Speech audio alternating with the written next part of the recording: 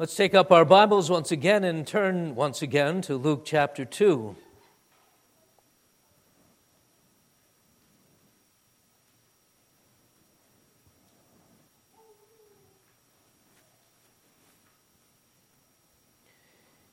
Luke chapter 2, inspired account of the birth of Jesus, the great significance of all of this, the visit of angels to shepherds and their visit to the baby Jesus, and then they're going home with a new song in their hearts. Luke 2, the Word of God. And it came to pass in those days that there went out a decree from Caesar Augustus that all the world should be taxed. And this taxing was first made when Cyrenius was governor of Syria. And all went to be taxed, every one into his own city. And Joseph also went up from Galilee out of the city of Nazareth into Judea, unto the city of David, which is called Bethlehem, because he was of the house and lineage of David, to be taxed with Mary, his espoused wife, being great with child. And so it was that while they were there, the days were accomplished that she should be delivered. And she brought forth her firstborn son, and wrapped him in swaddling clothes, and laid him in a manger, because there was no room for them in the inn. And there were in the same country shepherds abiding in the field, keeping watch over their flock by night. And lo, the angel of the Lord came upon them, and the glory of the Lord shone round about them, and they were sore afraid. And the angel said unto them, Fear not, for behold, I bring you good tidings of great joy, which shall be to all people. For unto you is born this day in the city of David a Savior, which is Christ the Lord. And this shall be a sign unto you, you shall find the babe wrapped in swaddling clothes, lying in a manger. And suddenly there was with the angel a multitude of the heavenly host, praising God and saying, Glory to God in the highest, and on earth peace, goodwill toward men. And it came to pass, as the angels were gone away from them into heaven, the shepherds said one to another, Let us now go even unto Bethlehem, and see this thing which is come to pass, which the Lord hath made known to us. And they came with haste, and found Mary and Joseph and the babe lying in a manger. And when they had seen it, they made known abroad the saying which was told them concerning this child. And all they that heard it wondered at those things which were told them by the shepherds. But Mary kept all these things and pondered them in her heart.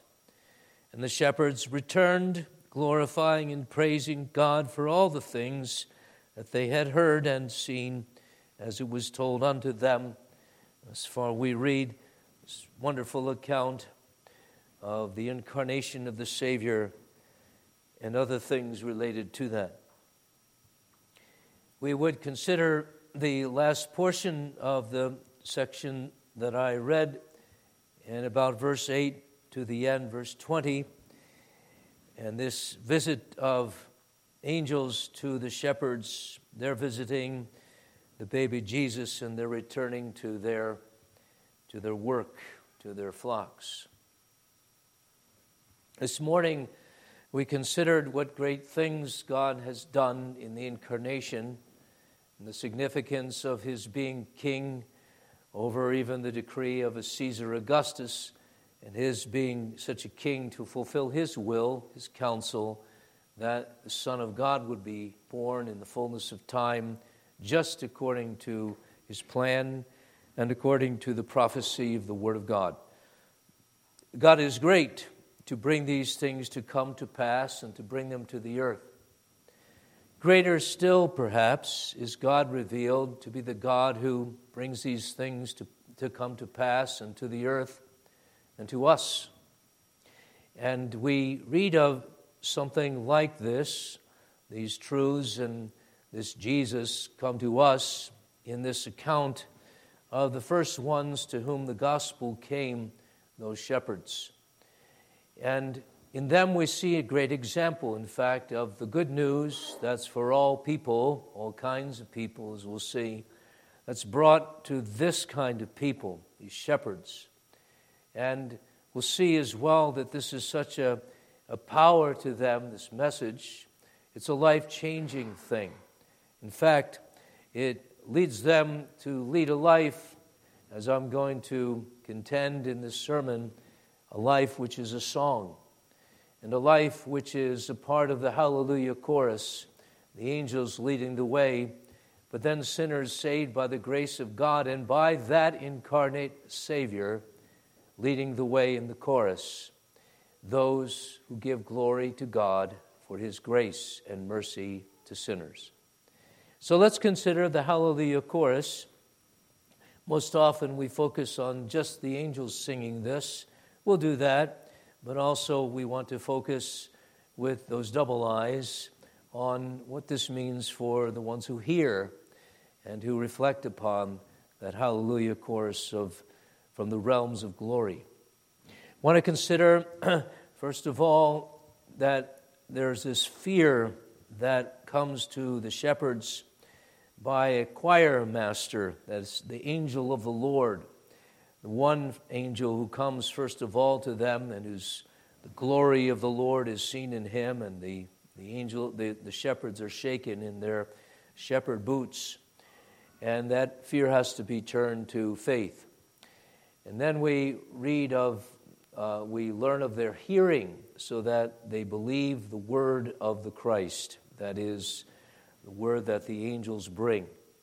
And finally, that all sing is the marvel of this Hallelujah chorus first heard from heaven. All sing, all sing. For glory is given to God in the highest, and on earth, the whole earth, there's peace, goodwill toward men. So, the shepherds.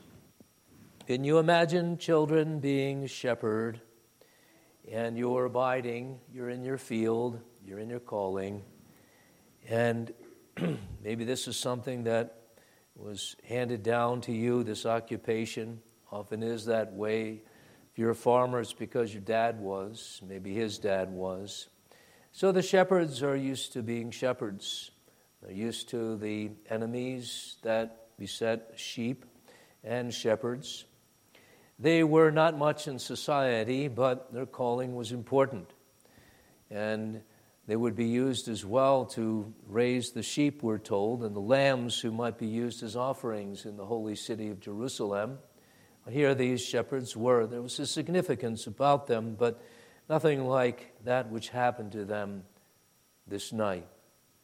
There they are in that same country where, around Bethlehem, where Mary and Joseph had just had their child, and they're watching their flock, and lo, these are the words in verse 9, lo, look, there's something unusual happening here, to say the least.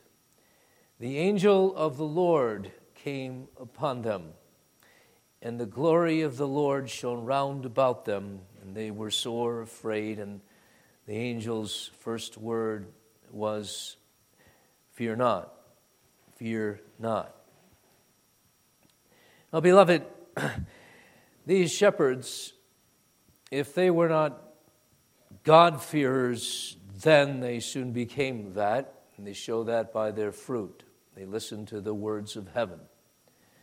But I believe they were God-fearers, never mind just when they became that. They were, as a result of this visit. And that means they were doing a good thing. The first thing, in fact, they had this fear of God in their breast. The wise man in the Old Testament says this is the beginning of all religion. The fear of God is the beginning of wisdom, for example.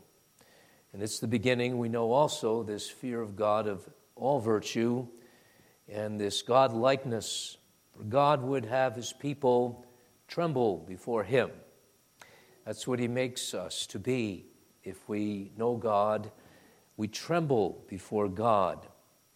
Now that's some concept and some trepidation that's maybe lost upon many a people that calls themselves Christian today. But God makes God-fearers, or He makes a people not at all. He makes us to be those who recognize the difference. There is God, and there are we.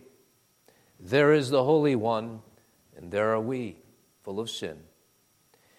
And these shepherds, as God's people, as Mary and Joseph and others around the Christmas birth who reacted well to the birth of Messiah, they had this fear, this respect, this awe, this wonder. Remember, I said that was a rare thing nowadays in the midst of all the wonders of civilization. Wondering itself is a rare thing. But here they were, these God-fearers. Here they were, these children of God, children of Israel, in the same country and environs of Bethlehem, some 6 miles or so from Jerusalem. And they're doing their thing, and they're visited by the angel of the Lord. Now, in the Old Testament, there were visits of the angel of the Lord to Abraham and to others in different times. God spoke through this angel of the Lord. Now, in the Old Testament, wonder of wonders, the angel of the Lord represented God with the people in Old Testament form, an angel of the Lord form. And we speak of this as a theophany, a theological term for a visit of God in the Old Testament, which visit of God was God in his Son visiting the earth before Bethlehem. So Jesus appears to Joshua, the captain of the host of the Lord. And Joshua fears before that angel of the Lord appearance just before Jericho is taken. But now here he is, this angel of the Lord. And how can it be this angel of the Lord, and Jesus is over there, born, and a babe in human flesh? I don't want to go much further than that, but certainly this angel of the Lord, if it were not the eternal Son of God, it couldn't be.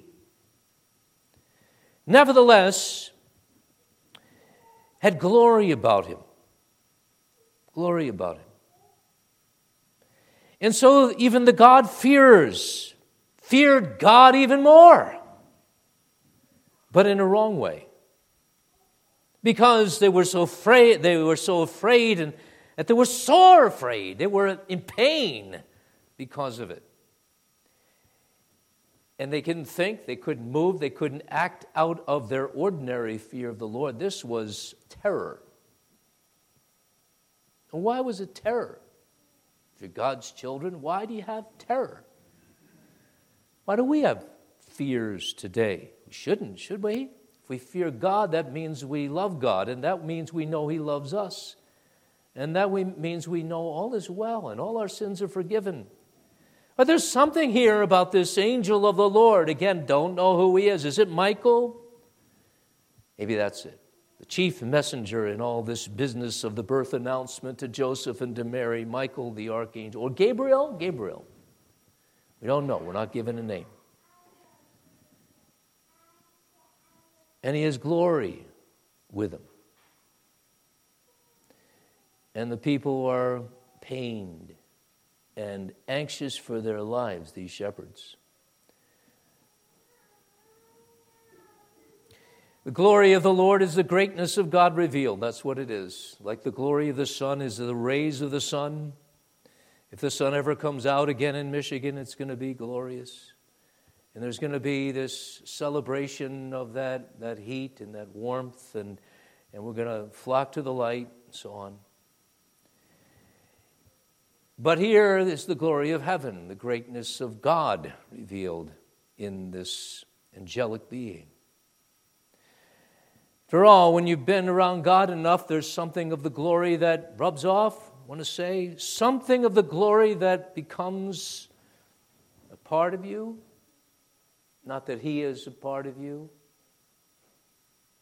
But if you're an angel, you end up shining like God. This is why some of them are called seraphs, burning ones, the ones of Isaiah's vision of the throne, Isaiah 6.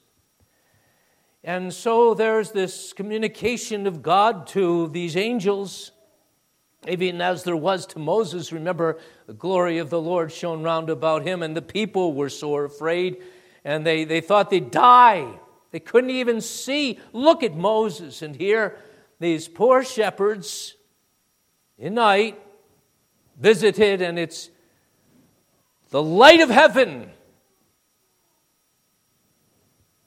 that they see. And not only is their heart or their eyes blinded, it shone round about them. Their heart melts. It's like the sun, which, children, is between 93 and 96 million miles away, and has to be, because if it goes any further away, we freeze, any closer, we burn up. But here's like the sun, God being too close. Too close. But God wants to be close. That's what Bethlehem's all about. And close he comes in this angel of the Lord, yes, indeed. And glory, they cannot get away from that. God is working, you see here, a life-changing experience. They were God-fearers, but now they're going to understand the fear of God as God's children who know God's glory in Jesus. They're afraid. Maybe they're afraid, oh, I've sinned, I know it, and God's come to find me out. We can be like that too. If we have any conscience, after all our sinning, and we haven't even shut up ourselves to glory, which is oddly what we try to do. So the angels, or this angel, is revealing something to them maybe of their sin and what they did that other night and they shouldn't have, and of the rough language they were just engaged in speaking, and there's some ribald humor over a beer, watching their flocks, and it doesn't say this, but drinking beers around the fire at night.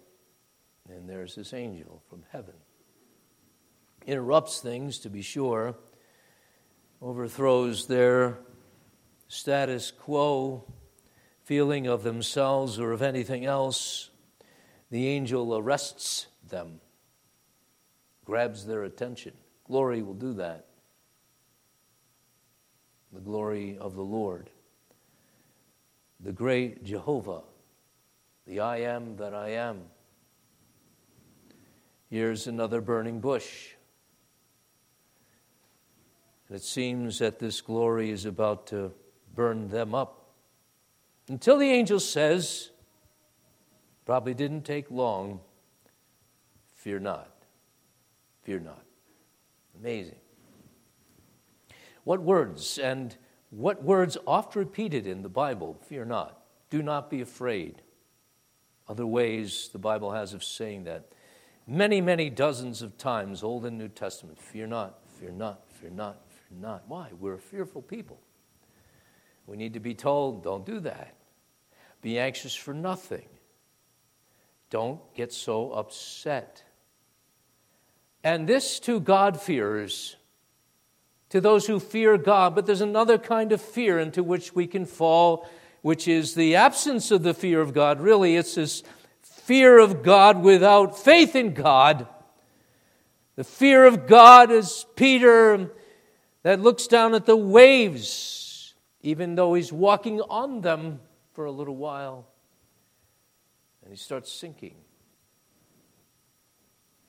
This fear, not of God, but of other things, that all but displaces the fear of God and the love of God and whatever faith we had in God. This fear, this monster which is worse than the monster under the bed. You realize that's our problem. it's not monsters under the bed that are problems for us, or the fear of something or the other, or some accident that happens to us. Our problem is how we react to these things. Not the things themselves, but how we respond. So we go up and we go down because we're just looking around and we forget to look up. And we look down and we forget to look up. Or we look over there, or we look to the past, or we look to the future with trepidation and fear. Fear not, the angel of the Lord says. And especially at this point, this is exactly what they needed, because they need faith. They need to be attached to these things of heaven and the things that are going on now on the earth. As they're shepherding, Jesus has been born. There has been incarnation. Great thing, don't you think? They'll find out. There's been fulfillment of prophecy. There's been God intersecting with time and the infinite becoming human. And everything that was ever promised coming to pass. Everything that was ever promised by God coming to pass for good. So they had to be thinking now with their spiritual thinkers going, their mind, and believing and attaching themselves by faith to God and to spiritual things. They were having to have what Hebrews says is what faith is, the substance of things hoped for, the evidence of things not seen. And so there's a word from the angel of the Lord. There's a sermon, as we shall see from this angel of the Lord, who happens to be the choir master, or the one at least who gives way to the whole heavenly host that begins to sing. But they've been led by this first angel of the Lord. And so there's faith here being worked. Because faith comes by hearing, the hearing of the God-fearers who have ears to hear, and who, though they're measly shepherds and the offscouring of society, are visited by God among a whole host of men who are visited by God. So they attach themselves to the word, as we'll see in this point. The angel says, "Fear not," and then he gives the reason for. That's the reason. Here's why you shouldn't be afraid abjectly and basely and as those terrorized. Here's why it's heaven has come down, and I'm announcing heaven come down. And it's not for your judgment, it's for your mercy. It's for God's mercy and your being mercied. For behold, look by faith. Interesting. When you behold something, you normally look. But here, look by faith. Behold, consider. I bring you good tidings of great joy, which shall be to all people. For unto you is born this day in the city of David a Savior, which is Christ the Lord. That's the message. That's the message of this angel, who then goes on to tell them to confirm their faith. Here's a sign. Here's a sign so that you'll know what I'm saying is true. It's going to be verified by your going and seeing it, even though he doesn't tell them to go see it. That's the implication. This is a sign, you shall find the babe wrapped in swaddling clothes, lying in a manger. There's Jesus, children. There's baby Jesus. Not in the Holiday Inn, in a manger. There's no room in the inn. So they're told here, that this is the fulfillment of a promise that was made by God to David in Psalm 89 and 2 Samuel 7 when God visits David who wants to build a house, and God says, no, your son will do it. But in the son's building a house for you and for Israel, there's going to be a kingdom, your kingdom that shall be forever. And that's why this is the city of David that's so important. And this son of David is a Savior, and he's Christ, the Messiah, and the Lord, Jehovah with the people. Amazing how words used of God are so quickly used of Jesus. He's Emmanuel. He's the wonderful counselor, the mighty God, the everlasting Father, the Prince of Peace. And here he's the Savior. He's the Christ, and he's the Lord. And this angel of the Lord, therefore, was in the service of Christ. He came from somehow Christ and God with Christ, counseling that this angel should announce something as an angel of the Lord, a faithful messenger. And here it's announced. He's the Savior. Savior from what? Sin. Sin and error pining is that from which he saves this human race that he calls out of the human race, his own. And the shepherds are those who are in the first row of the congregation of the gospel. Imagine that, hearing the gospel for the first time. We go to the ends of the earth to bring the gospel. I hope we never weary of that. And that 2023 will be our resolution to go to the ends of the earth with the gospel, beginning here in this part of the earth and going wherever God sends us. But here they were, front row. There is born this day in the city of David a Savior, which is Christ the Lord, the Messiah, the prophet and the priest and the king, the fulfillment of Aaron, the fulfillment of David, the fulfillment of Isaiah and Jeremiah. He is what God ever always had said he would be to the people, the perfect Savior who's God in the flesh, who is the perfect Emmanuel, just what we need, as our catechism reminds us, fully God to bear the sins of the people and the wrath of God for them, fully man to be the perfect substitute, perfectly righteous to be the perfect Lamb of God. Here he is. And the shepherds were to believe that word. They were given a sign. They would go see it. Every one to a man. They'd leave their flock in the confidence that God would take care of the flock while they left. But they all went to see the babe. And they wondered when they got there. But first they were believing this word. They were. And their fear, you see, had turned to faith, and faith was hearing the word, and faith was putting it all together. And who knows how ignorant they were? All of Jewry seemed to be ignorant of the main thing, of the nature of the Messiah, the nature of the kingdom. The Pharisees, the blind, leading the blind. But here in this night, with the flash of a light, there was this faith.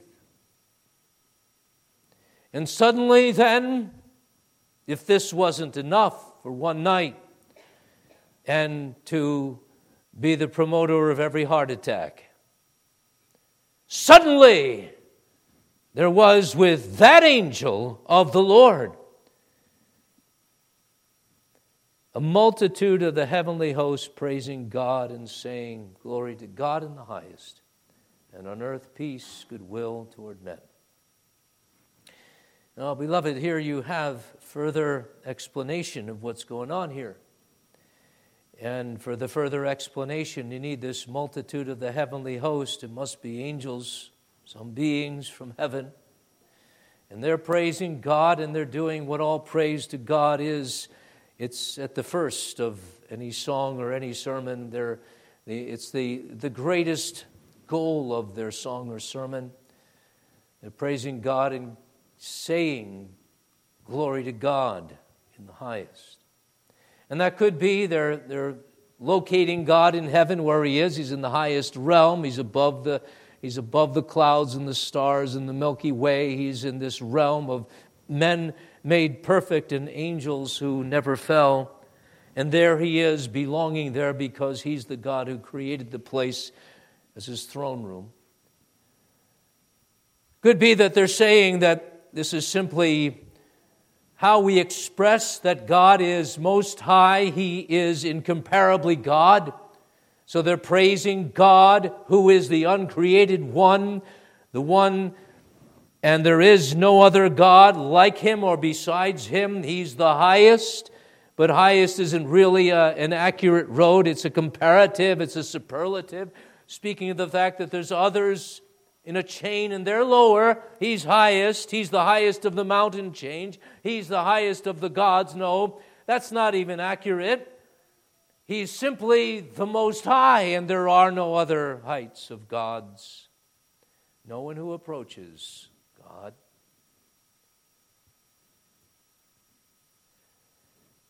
Am I getting this across to you, beloved? Is it coming to me? Because this is precisely what this visit of one angel and then many is all about. To speak of things that have come to pass. They became, according to the decree of the King of Kings. And then to make sure it gets to you and to me and to certain poor shepherds in fields where they lay, keeping their flocks by night. To get it to us is the purpose of this visit. To get it to a people, beginning with these shepherds, these miserable shepherds, we might say. Not much in the social totem pole, but those whom God prefers to visit first. Glory to God in the highest. That's the first thing. And we'll say this, there's a connection between that song, that message of the multitude of the angels, and the first message, the message of the one, the maestro, the conductor, the leader of the angelic host, the one who clears the way by announcing the fact that Christ is born in the city of David. He's the Lord. He's born this day. And it's this. Here's the connection. In the way of Christ being born this day, there's glory to God in the highest. That's the connection. The one angel gives the fact. Here's Messiah. He's born. And this is for the greatest praise of God there could ever be. God who's high in a cattle stall. God who's uncontainable. And his perfection radiates around 1,000 universes, if there was such a thing, is seen to be the most anyone and any God could ever be glorified by coming to earth and magnifying his grace and his glory and his love and his wisdom and his righteousness and his godness in that way.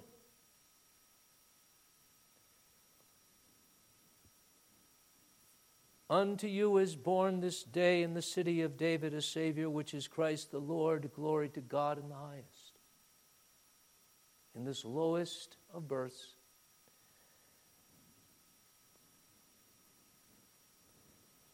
glory to God in the highest. And then this, they were to believe that. And then this, on earth peace, goodwill toward men. Or we could translate, on earth peace, and that among men of good pleasure. That's literally how we could translate that. That's just what it says. On earth peace, among men of good pleasure. Doesn't even say God's good pleasure, but I believe that's the reference here. And the idea is that there's peace, and there's peace among men. And there's peace among men whom God is pleased to make peace with. That's the idea, and we'll see that presently. On earth, peace. In all the earth, among the sons of men, wherever God is pleased, peace, meaning the great term called reconciliation. Here were shepherds, once sinners, and only sinners, and not God's people at all. And nobody was until they're recovered from death and sin and error by God. And here is peace announced. And here, therefore, is what the plan's all about. Glory to God in the highest, through Christ the Lord, being born and then dying and reconciling sinners to God. We sing that, God and sinners reconciled. First fruit of the gospel of justification by faith alone, therefore being justified by faith, with peace with God through our Lord Jesus Christ.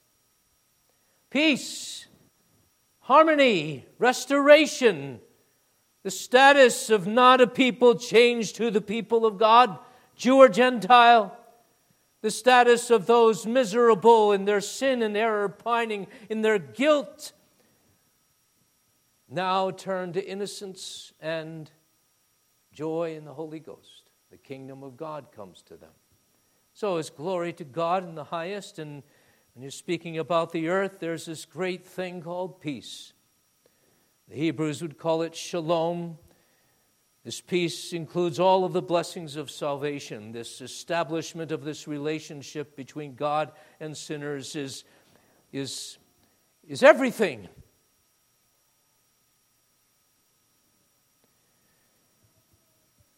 So this is to be believed. This is the word.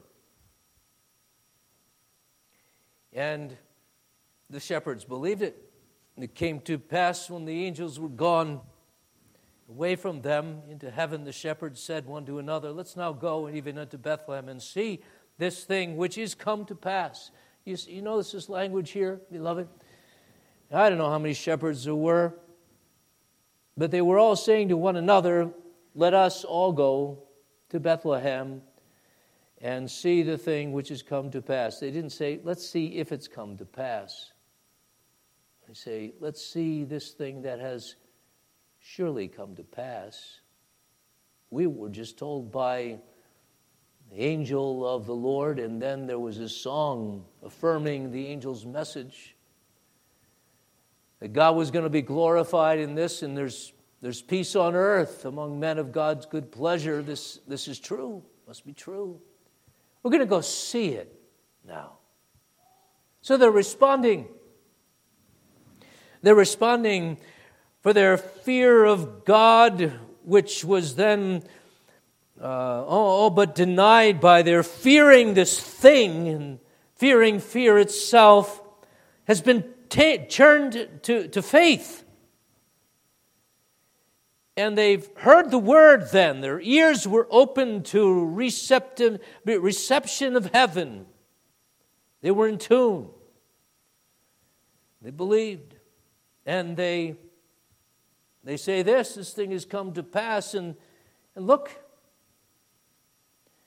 they don't even cite the angel here, but they say, which the Lord has made known to us. They're recognizing that there's one higher up whom the angel and the angel host have spoken on behalf of. God was speaking through these angels. It has to be. There's no other conversation that they're having. They didn't stop and drink tea and have some theological discussion about these things and get sidetracked as theologians can do. And to say, I don't know about this, and the sidetracking leads to doubt and disputation and unbelief, and nobody goes because they're interested in their theology or the debates about theology or their erudition. and not in the object of their faith and of the object of the message of the gospel, Jesus. And that's the danger of all of us, theologians and Reformed, who think we know it all. We're so consistent. Beloved, I love consistency, but I'll say this, I love Christ more.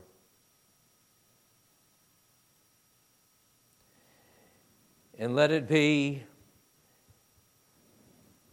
as we respond to the word, whatever passage we're expounding, that we respond in faith and with haste too, not hastiness and foolishness and foolhardiness. But that's what they did. Believing the message, they say, let's go to Bethlehem and see the thing that's certainly come to pass, which the Lord has certainly made known to us. And they came with haste, and guess what? They certainly found Mary and Joseph and the babe lying in the manger. They certainly found that which they believed, which the angel had said, and the Lord had used the angel to say. It was all true. And the message, we must see, got to them. It did. The message was there, was true. This we saw this morning. Reality of God on the ground. Now in hearts of mere men and shepherds. And those mere men, those mere shepherds,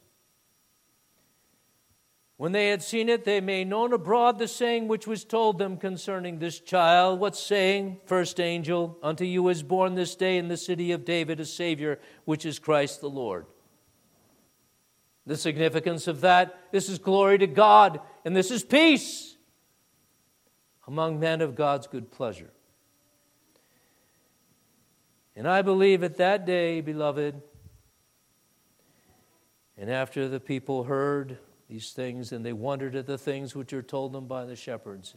That day, the shepherds themselves joined the choir. Now about this choir. Suddenly there's, with the angel, a multitude of the heavenly host praising God and saying, glory to God. It doesn't say singing. All the hymns say was singing. We say singing. We say it's got to be singing. Well, beloved, I don't know. At least, I don't know this, if it's like anything in any way that we sing. But certainly it is this, a song, and theirs was singing, this multitude of the heavenly host, soprano, angel, tenor, bass. Certainly was this speech of heaven that's exhilarating because we've been exhilarated. The angels themselves, exhilarated, amazed at what God does on the earth. They've always been interested, and they've searched the things in the writings of the prophets and so on, and now here it is. Here's this birthday of the King. And so their speech has to reflect something of it. Now, we don't know about angels. We hardly know if they're persons, strange beings, not made in the image of God. They're not like men. They're not persons, and we can talk to persons, and we have emotions, and we sing when we're sad and deflated, or when we're exhilarated and we're happy. But so what can we say about this except that it's certainly God glorifying, and that's exhilarating enough for me.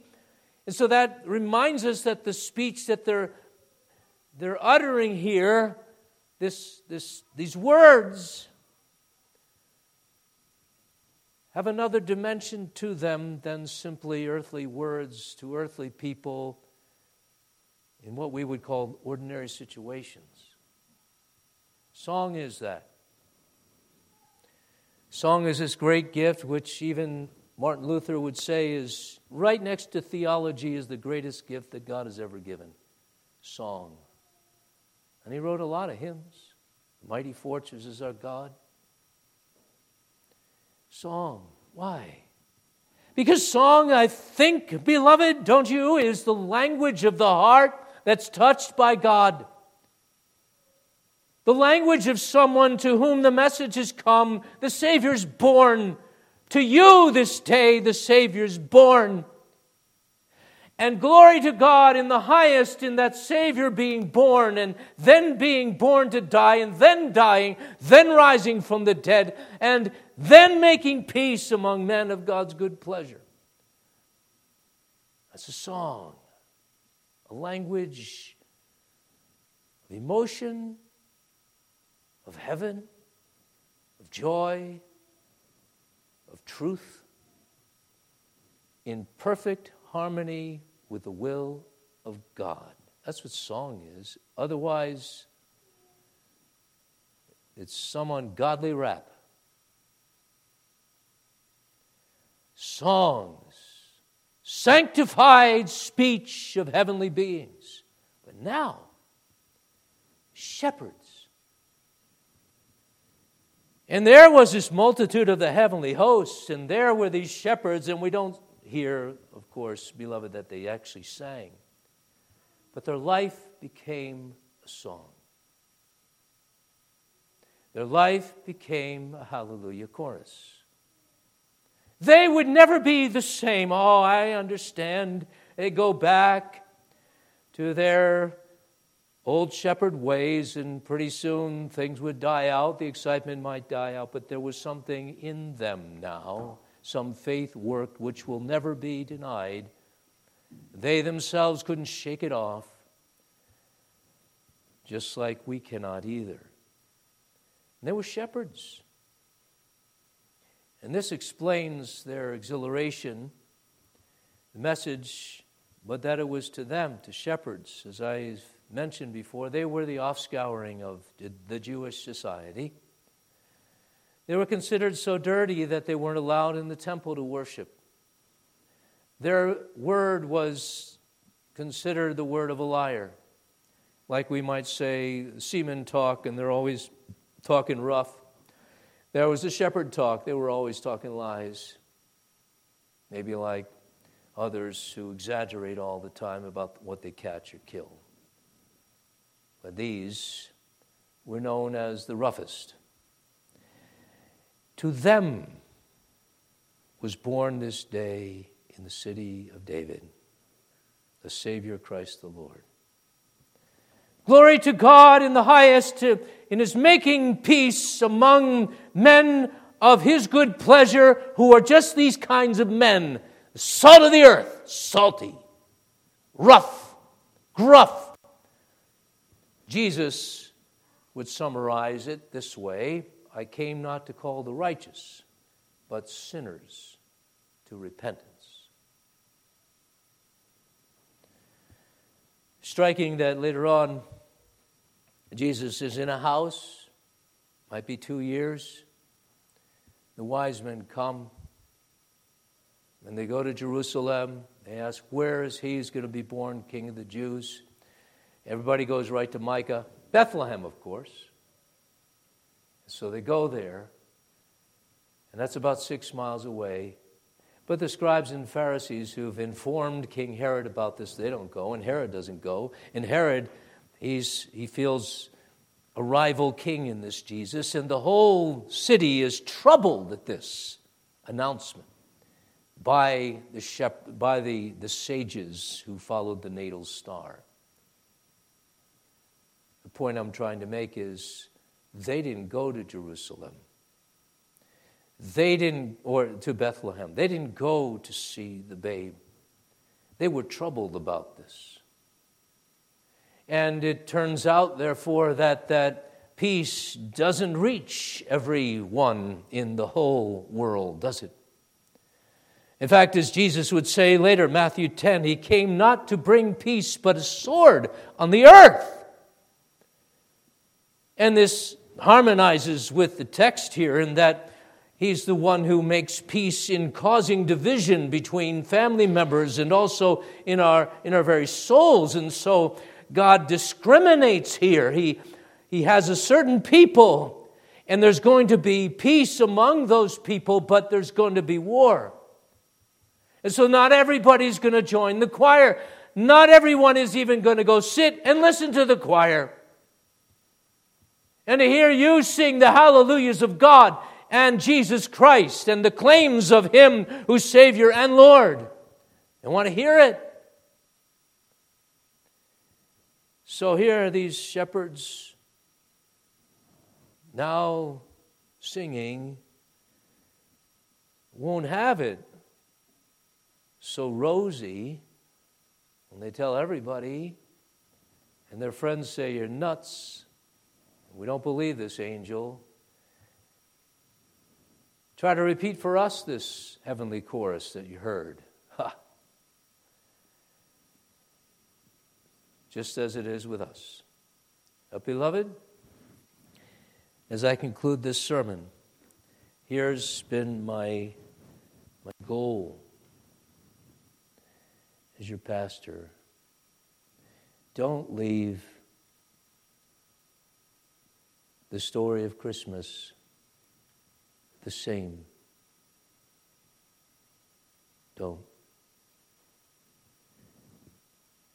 Don't rise up from this church service and this word spoken by a little pastor, just a shepherd, without yourself saying, it's true. Without remembering that over the door of this church it's important and it's true. And also written on the top of the door is, therefore sing. You sing all your life. Don't be afraid. Don't be hung up by your hang-ups, your habits, your fears, your trepidations. Rise up, men and women and children, and sing. Christ is born in the city of David. Your Savior, your Lord, your peace. Amen. We thank you, Lord, for giving us to reflect upon what you did long ago and the first singers you made out of nothing, out of mere men and sinners besides. Lord, we pray to be in that choir, singing out your praises, your peace, piously and full of hope. God bless everyone here. May we be yours and daily know that you are ours.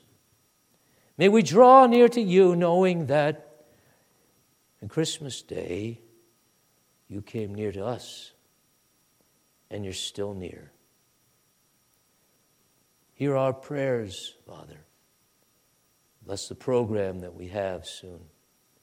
And reflect that our children themselves have heard the heavenly chorus and themselves do sing.